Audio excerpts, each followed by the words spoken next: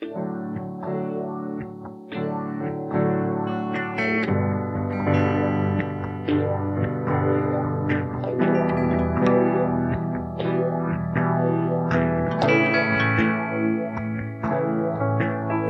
are holy.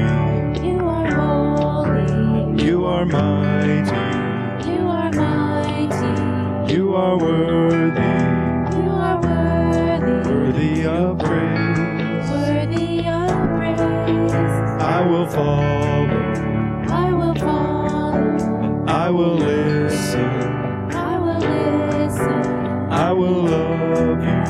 I will love you. All of my days. All of my days.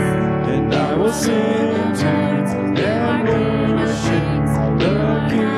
Lord of everything, you're Emmanuel. You're the great I am. You're the Prince of Peace. You is the Lamb. You're the living truth. You're my saving grace. You will reign forever. You are ancient of days. You are Alpha and Omega, beginning and end. You're my Savior, Messiah, Redeemer, and Lord. You're my Prince of Peace, and I will live my life for you. You are holy. You are holy. You are mighty. You are mighty. You are worthy. You are worthy. Worthy of praise. Worthy of praise. I will follow. I will follow. I will listen. I will listen. I will love you. I will love you. All of my days. All of my days. I will sing to and worship the King who is worthy, and I will love and adore him. I will bow before him, and I will sing to and worship the King who is worthy, and I will love and adore him.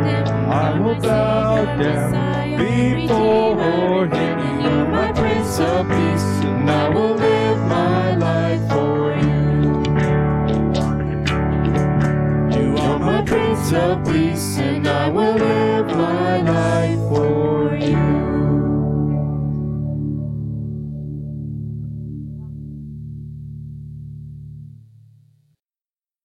Good morning, and welcome to our service here at McGregor EMC, April 19th. This morning I'm going to be reading from 2 Peter 3, verse 9. The Lord isn't really being slow about his promise, and some people think, no, he is being patient for your sake. He does not want anyone to be destroyed, but wants everyone to repent.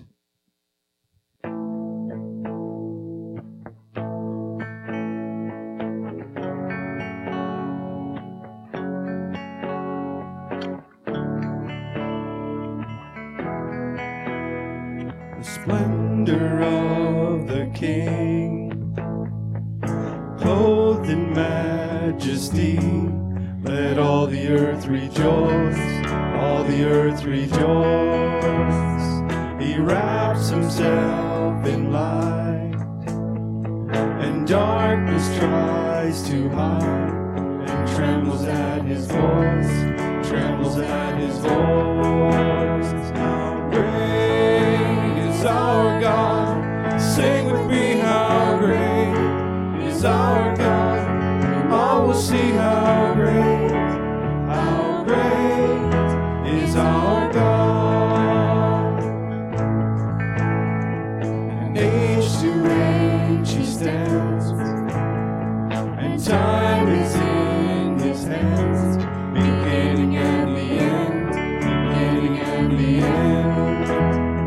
The Godhead three in one, Father, Spirit, Son, the Lion and the Lamb, the Lion and the Lamb. How great is our God, sing with me, how great is our God, and all will see how great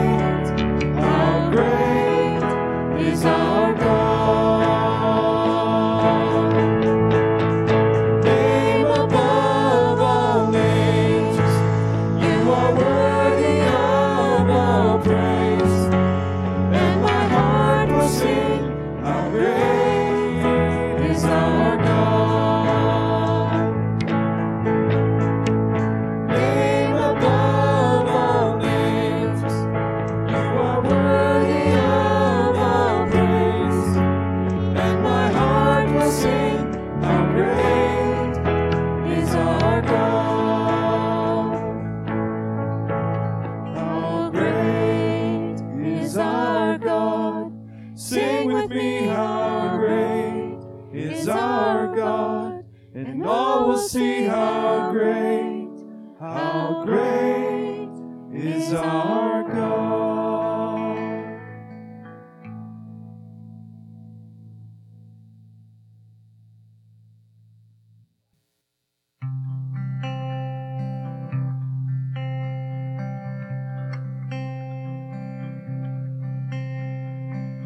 In the secret, in the quiet place, in the stillness you are there. In the secret, in the quiet hour I wait only for you, 'cause I want to know you.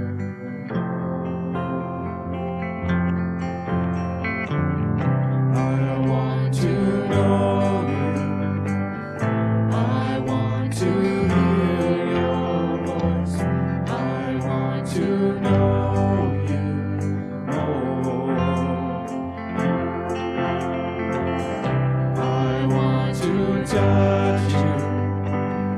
I want to see your face.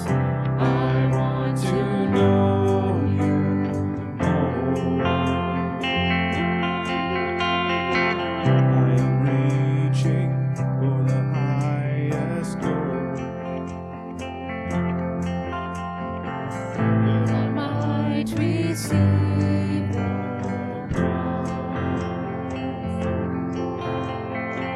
pressing onward, pushing every hindrance aside, out of my way. 'cause I want to know you.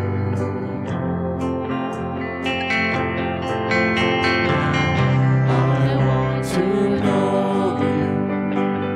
I want to hear your voice. I want to know you more. I want to touch you. I want to see your face. I want to know you more. In the secret, in the quiet place, in the stillness you are there.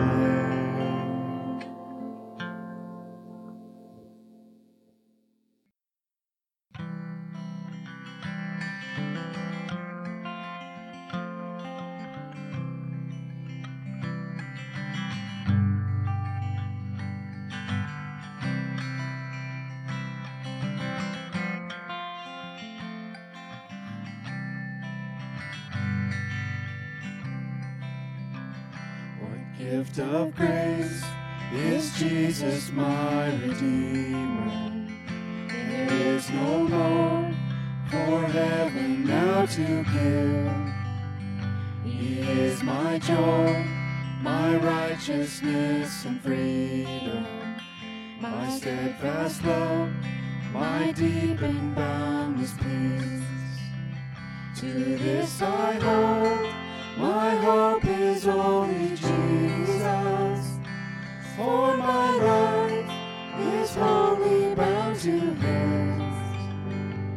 Oh, how strange and divine, I can say all is mine, yet not I, but through Christ in me.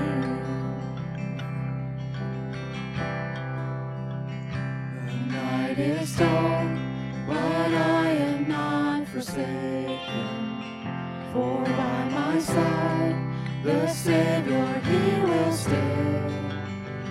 I labor on in weakness and rejoicing, for in my need His power is displayed.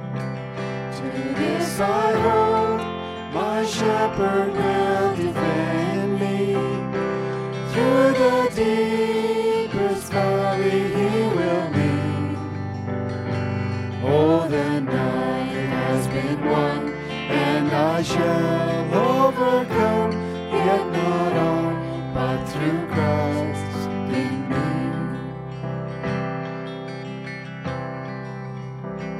No fate I dread, I know I am forgiven.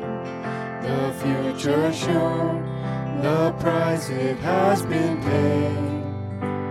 For Jesus bled and suffered for my pardon, and he was raised to overthrow the grave. To this I hold, my sin has been defeated. Jesus now and ever is my plea.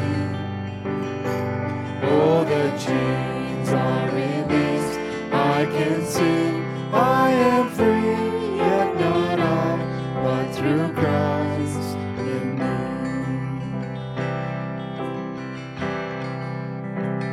With every breath, I long to follow Jesus, for he has said that he will bring me home. And day by day, I know he will renew me, until I stand with joy before the throne.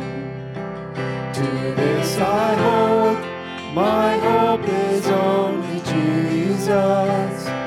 All the glory evermore to him. When the race is complete, still my lips shall repeat, yet not I, but through Christ in me. When the race is complete, still my lips shall repeat, yet not I, but through Christ in me. Yet not I, but through Christ in me.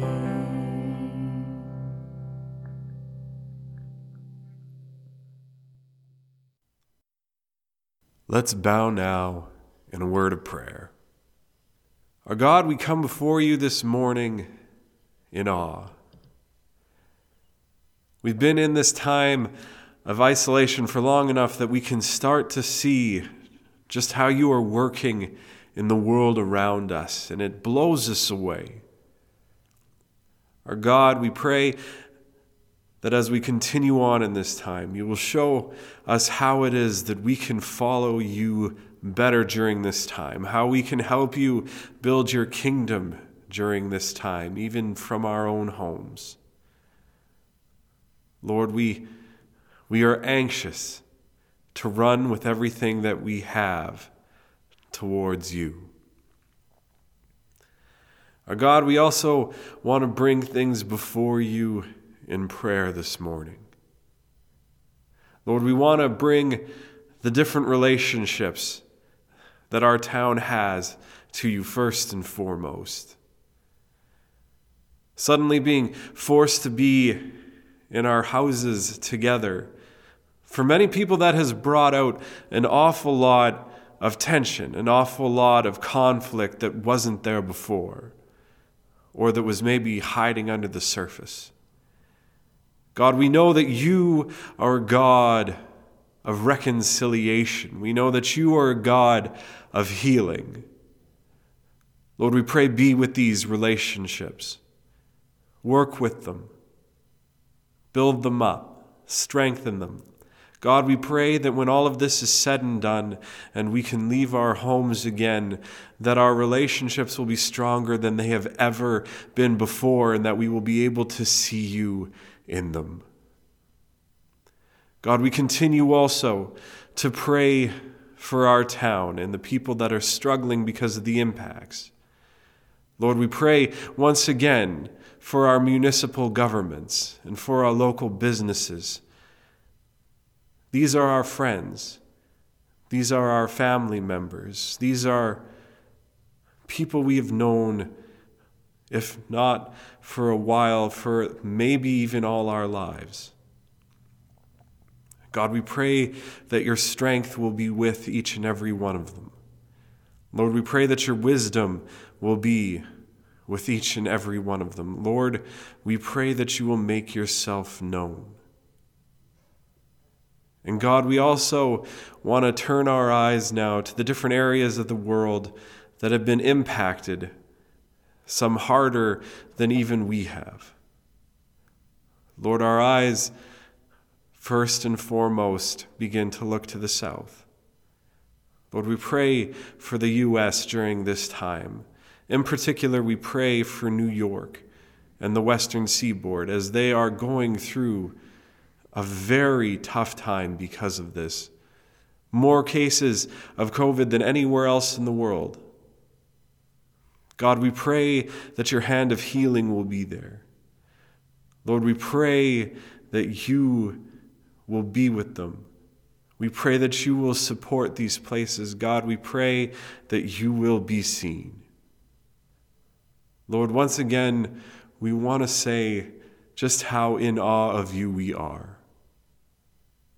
Thank you so much for everything that you do.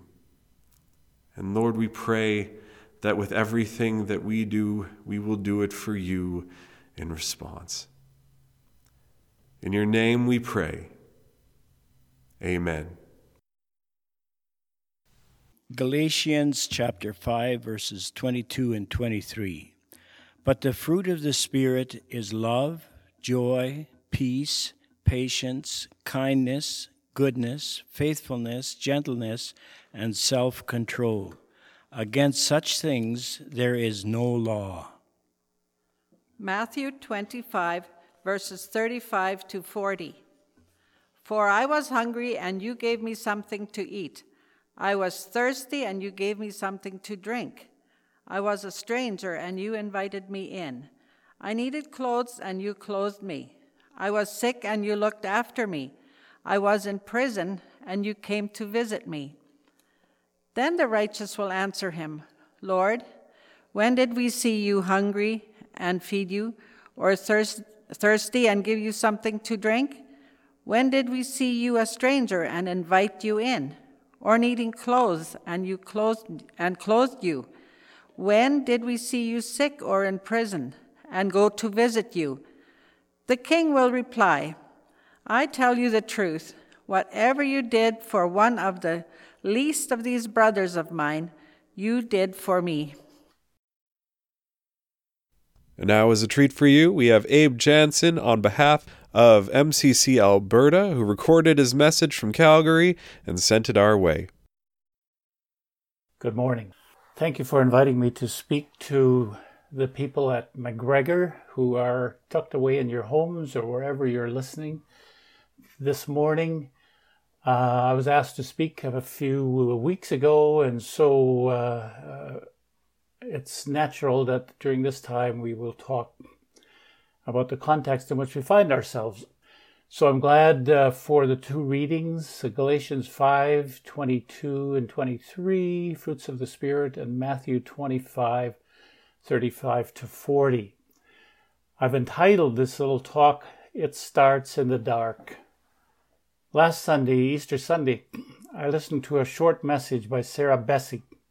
She says this about the resurrection. It happened in a cave. It happened in complete silence, in darkness. New life starts in the dark, whether it's seed in the ground or a baby in the womb or Jesus in the tomb, it starts in the dark. I also read an article recently in a secular news magazine. The writer worried about the impact on all of America and indeed the world of a spiritually impoverished American leadership. In a time of crisis, the article says, we should be finding what is best in ourselves. Somehow those two reflections have something in common. Both are about what happens inside, away from the fans, away from the noise, when we are most alone. After I spoke here a couple of months ago about how Low German Mennonites in Bolivia, there was a request for a sermon coming out of that experience, and so I will draw out of that experience, but I also know that in the meantime, our world has been turned inside out and upside down. At least it feels that way. A nasty little virus has shown pretty much everyone, except for a few deniers, that life as we had long assumed it will no longer be the same. Who of us would have thought 2 months ago that we would, before even the beginning of spring, have to isolate ourselves in our homes, that millions would lose their jobs and businesses, and that governments would have to focus their entire energies on one thing for weeks and weeks, just to keep our countries from succumbing to a virus that spreads so easily and wreaks such havoc. In my lifetime, we've had major disasters: 9/11, the 2004 tsunami, the earthquake in Haiti in 2010. Those are all quite recent. But this virus is everywhere, and besides the fear of getting ill and the losses of jobs and livelihoods, we are forced into finding our way to a great extent by ourselves. In this part of the world, at least, we have gotten used to a strong sense of entitlement.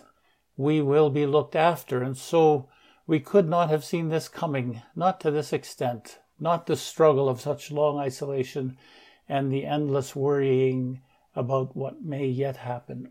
So we scramble for securities. We long for things as they were. We look for good leadership, but we also find ourselves more alone and isolated than almost we can bear at times. And with a few exceptions, we find ourselves looking inside ourselves for resources, for strength, for health. There are those who have seemingly no capacity for looking inside. They blame, they scapegoat. Donald Trump seems to be one of them, and all of us have some of that instinct as well. But most of us, when it gets hard, do also look inwards. For sure, these days we work hard at connecting, at also reaching out.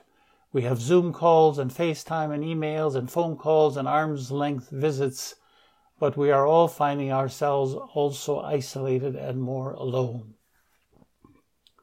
When I was asked to speak this week, I had wanted to talk about some people I met back in Bolivia last year, people who, in a culture where they tend to live by rules and long-held traditions, have an internal capacity not so much to rebel against those traditions, but to live not just by conformity to outside expectations, but from an inner strength, kind of an inner North Star.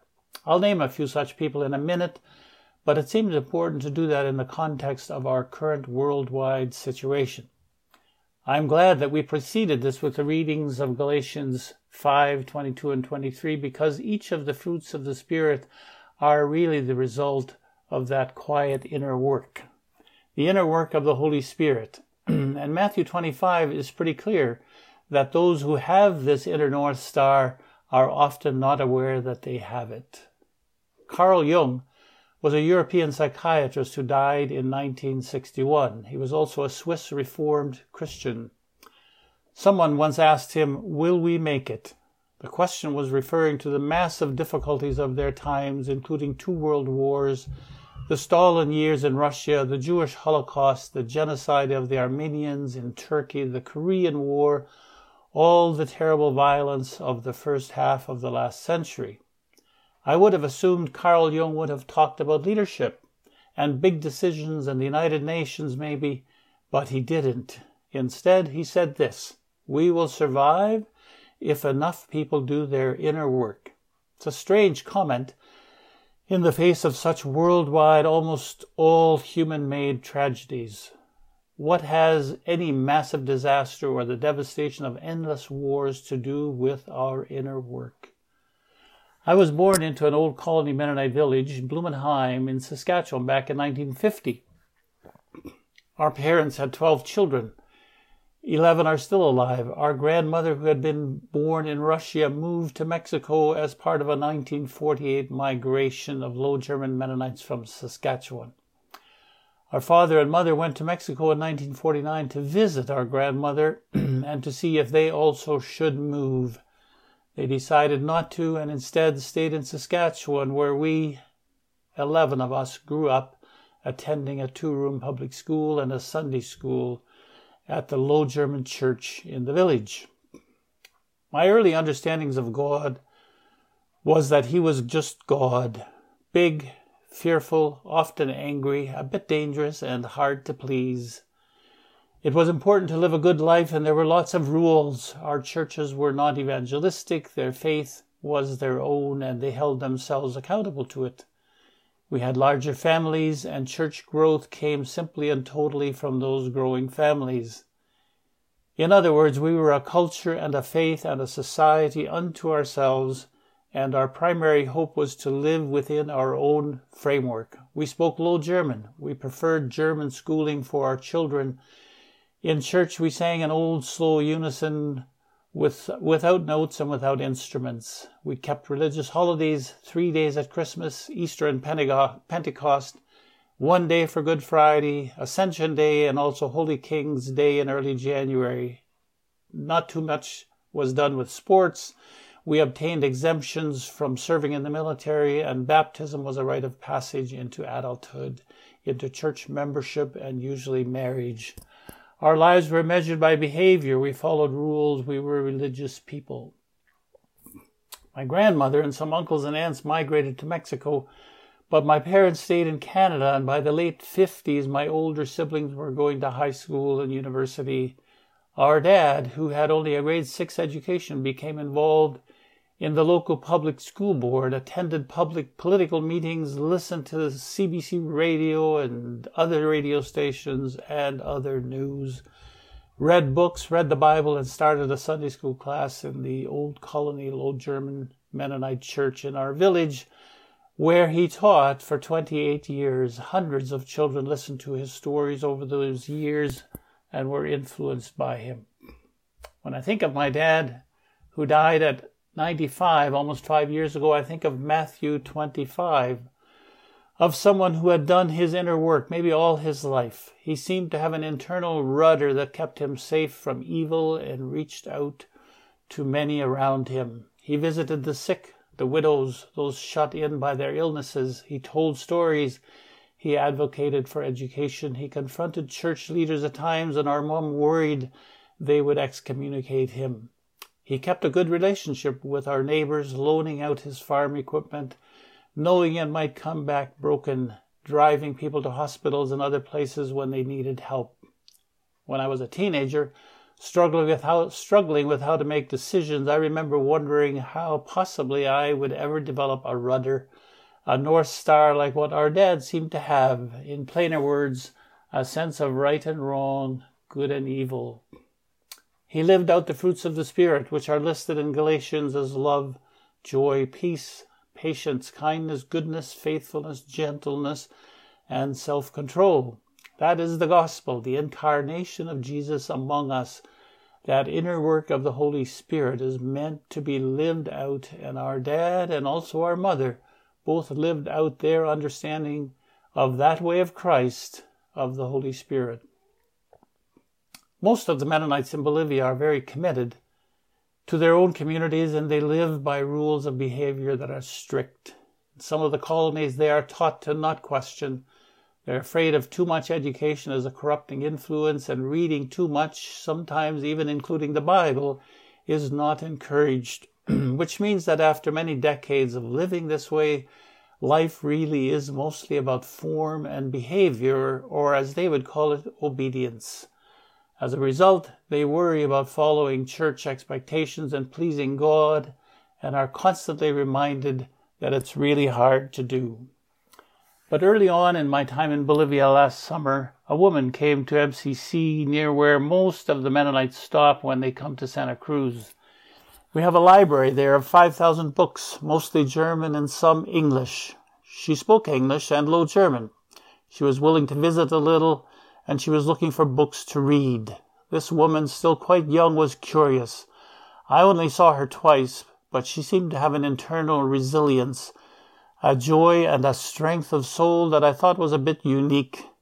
And my guess is that within the traditions and structures of the colony where she lives, she is raising her children to be curious rather than just obedient. Over 4 months, whether at that MCC library where they came to pick up the post or to borrow books or traveling to the colonies themselves, I met many such people. People who seemed to live, even to thrive, in spite of the strict traditions and codes by which they conduct their behavior. Gentle, kind people, as if they had done the inner work that Carl Jung named without having any idea about it. I have slides of some, and I can't show them, but I'll try anyway to introduce you to a few of them. Benjamin is a farmer. He's also a school teacher. He has 8 children. He is also a medical practitioner, entirely self-taught, who provides a range of emergency services throughout his colony. And he's a veterinarian, also self-taught, an extremely busy young man, attentive to his family, his students, his community. I don't know when he sleeps. He is so busy, but he clearly has a vision for his community and for the children in his community. Katharina is a nurse. In an abusive marriage, she has 2 daughters and works as a nurse in a clinic, providing many, many services to colony Mennonites, working often day and night. It's a dangerous job because she is also the ambulance driver, devoted to her children, but also to her work as she connects every day with many who come to her with their health needs. Justina is a young woman who is learning and teaching Spanish to young Mennonite school children who otherwise would learn little except German. Learning Spanish begins to connect them to the country they live in. Justina is a woman, and women teachers are not common in the colonies. Yet there she is, forging ahead, teaching a language that traditionally they have tried to avoid learning. Anna is recently married. She and her young husband started a library in a colony where most reading is limited to the High German texts used in their German schools and in church. She has 10 siblings, and when I visited them at their farm, her mother said, "We are all readers in this house." Now they are encouraging others to read as well. A small project, but when someone is reading, they are usually thinking. I'm pretty sure Anna gets this. Roger is an older gentleman, a farmer and a faithful church leader who has spent his life leading and supporting a small rural church group. It began in the early 70s as a small Bible study group with some MCCers in some Bolivian Spanish villages, and slowly, because of the faithfulness of a few people like him, there are now at least 14 churches who together own a retreat center not far from Santa Cruz City. Just before I left last August, I attended one of their retreats. Over 300 people were there from all these church groups, worshiping, eating, and visiting, and Roger was there as well. I already talked about my dad. My mother was also such a person. Her inner work was less assured. She doubted things and sometimes told our dad that he shouldn't be so sure of his beliefs because how can we really know these things, she would say. I kind of agree with her. The inner work of the soul isn't about becoming sure of things. It's about something else, and I'm pretty sure Carl Jung thought that as well. I really suspect it's actually about getting to a point where we can live with not being so sure of things. God doesn't require us to be sure. Faith, in fact, is not about that. It has more to do with being patient and curious. I never asked any of these people if they have been doing their inner soul work. If I had, not one of them would have known what I was talking about, and almost for sure they would all have said they had no idea. That is the thing about the inner work. It's nurtured in the darkness of our souls and given life in our actions with ourselves and with our neighbors. And if we become too conscious of it, of the nurturing of the soul, it may even undermine what we are doing. Because while the inner work is as important as Carl Jung says it is, if we focus on it, it may actually not work that well. That's why we are told to love our neighbor as ourselves. That's our looking out. The thing about the Holy Spirit is that he does his work and we do it with him. But if we start to measure it and become too conscious of how it's going, it kind of messes us up. It's done quietly, almost while we are not watching, much as Jesus rose out of the tomb while no one was watching. The people I'm trying to describe are usually people who read, but not always. The ones I'm thinking of today are people who pray, who believe, but not so tightly that they can't think. They trust themselves and their world enough to be more curious and less fearful. They may live within the rules and realities of their various cultures and belief communities, but they've found a way to live almost as quiet prophets into the reality around them. They are not revolutionaries, but their inner world has become bigger, even though their outer world may daily restrict them. And that, I think, is what Galatians 5 is about, and Matthew 25, and in fact, all of the verses that talk about the kingdom of heaven in the four Gospels. The entire Gospel and the resurrection is about this. It's about living out an inner light so that it becomes life-giving to those around us. I was on a plane once, crossing the Atlantic towards Europe and the Middle East. It was a night flight, and because I usually have to work to keep the plane in the air all by myself, I was up most of the night, in the dark, over that deep, dark water below. I didn't like it. I never do. As people went to sleep soon after we left Toronto, they pulled their shades down, and so it was even darker in the cabin. And then, an entire nighttime later, one person pulled their shade up a crack, and without any announcements, a sliver of the early morning sun peeked in and brightened up that entire cabin. One crack. Light does that. Even a sliver of it cuts through all darkness. Darkness really has little effect on light. It doesn't overwhelm the light, but a sliver of light cuts through and overwhelms the darkness. And that, I think, is what happens when people allow the Holy Spirit to work, even if they are entirely unconscious of that voice and the work that is going on inside them. In fact, it might be better if they are not quite aware of it happening, because then we are always tempted to measure it. But like the resurrection of Christ, it is happening, and eventually it is seen by the neighbors, by the children, by all with whom we connect. As in the times of Carl Jung, in our world today we have the dangerous insanities of powerful leaders like Mr. Trump, Mr. Putin, Assad, the Saudis, Kim Jong-un, Netanyahu, Maduro, Bolsonaro, the Chinese, the Iranian clerics, all people of seemingly immense spiritual poverty. It is hard to not be afraid for the future of this world. On top of that, COVID-19 has overwhelmed us like the darkness in a cabin over the Atlantic at midnight. It is hard not to ask if we will make it, if our grandchildren will be okay. But we are here among each other, each in our places, all from such very different places and with such different stories.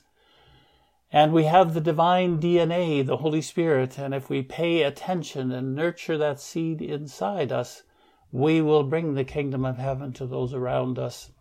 Even these days, if it's through Zoom, YouTube, phone calls, emails, FaceTime, texts, and prayers. And the inner light will silently overwhelm the darkness. Amen.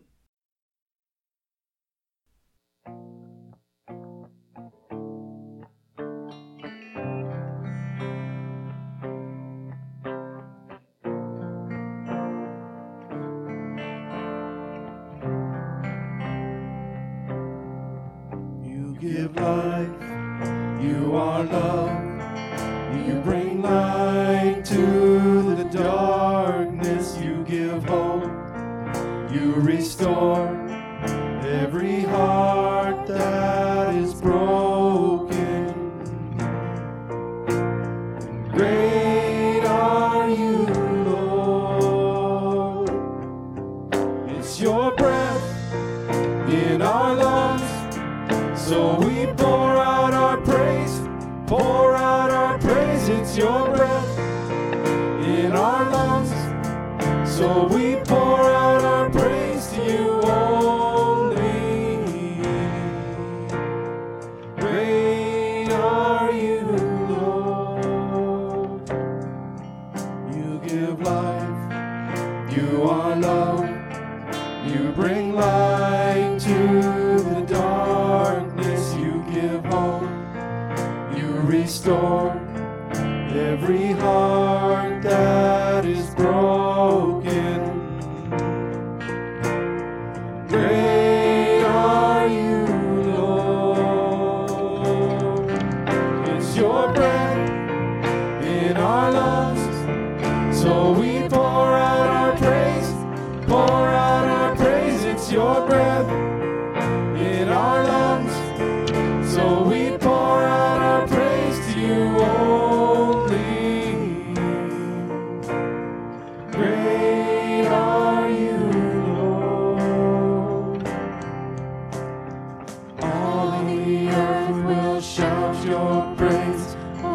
hearts will cry, these bones will sing. Great are you, Lord.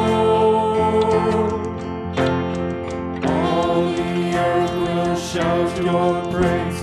Our hearts will cry, these bones will sing. Great are you, Lord. It's your breath in our lungs, so we pour out our praise, pour out our praise. It's your breath in our lungs, so we pour out our praise to you only. It's your breath.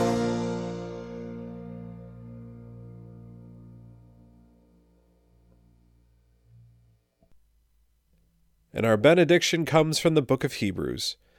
Now may the God of peace, who through the blood of the eternal covenant brought back from the dead our Lord Jesus Christ, that great shepherd of the sheep, equip you with everything good for doing his will, and may he work in us what is pleasing to him through Jesus Christ, to whom be glory forever and ever. Amen. Go now and serve the Lord.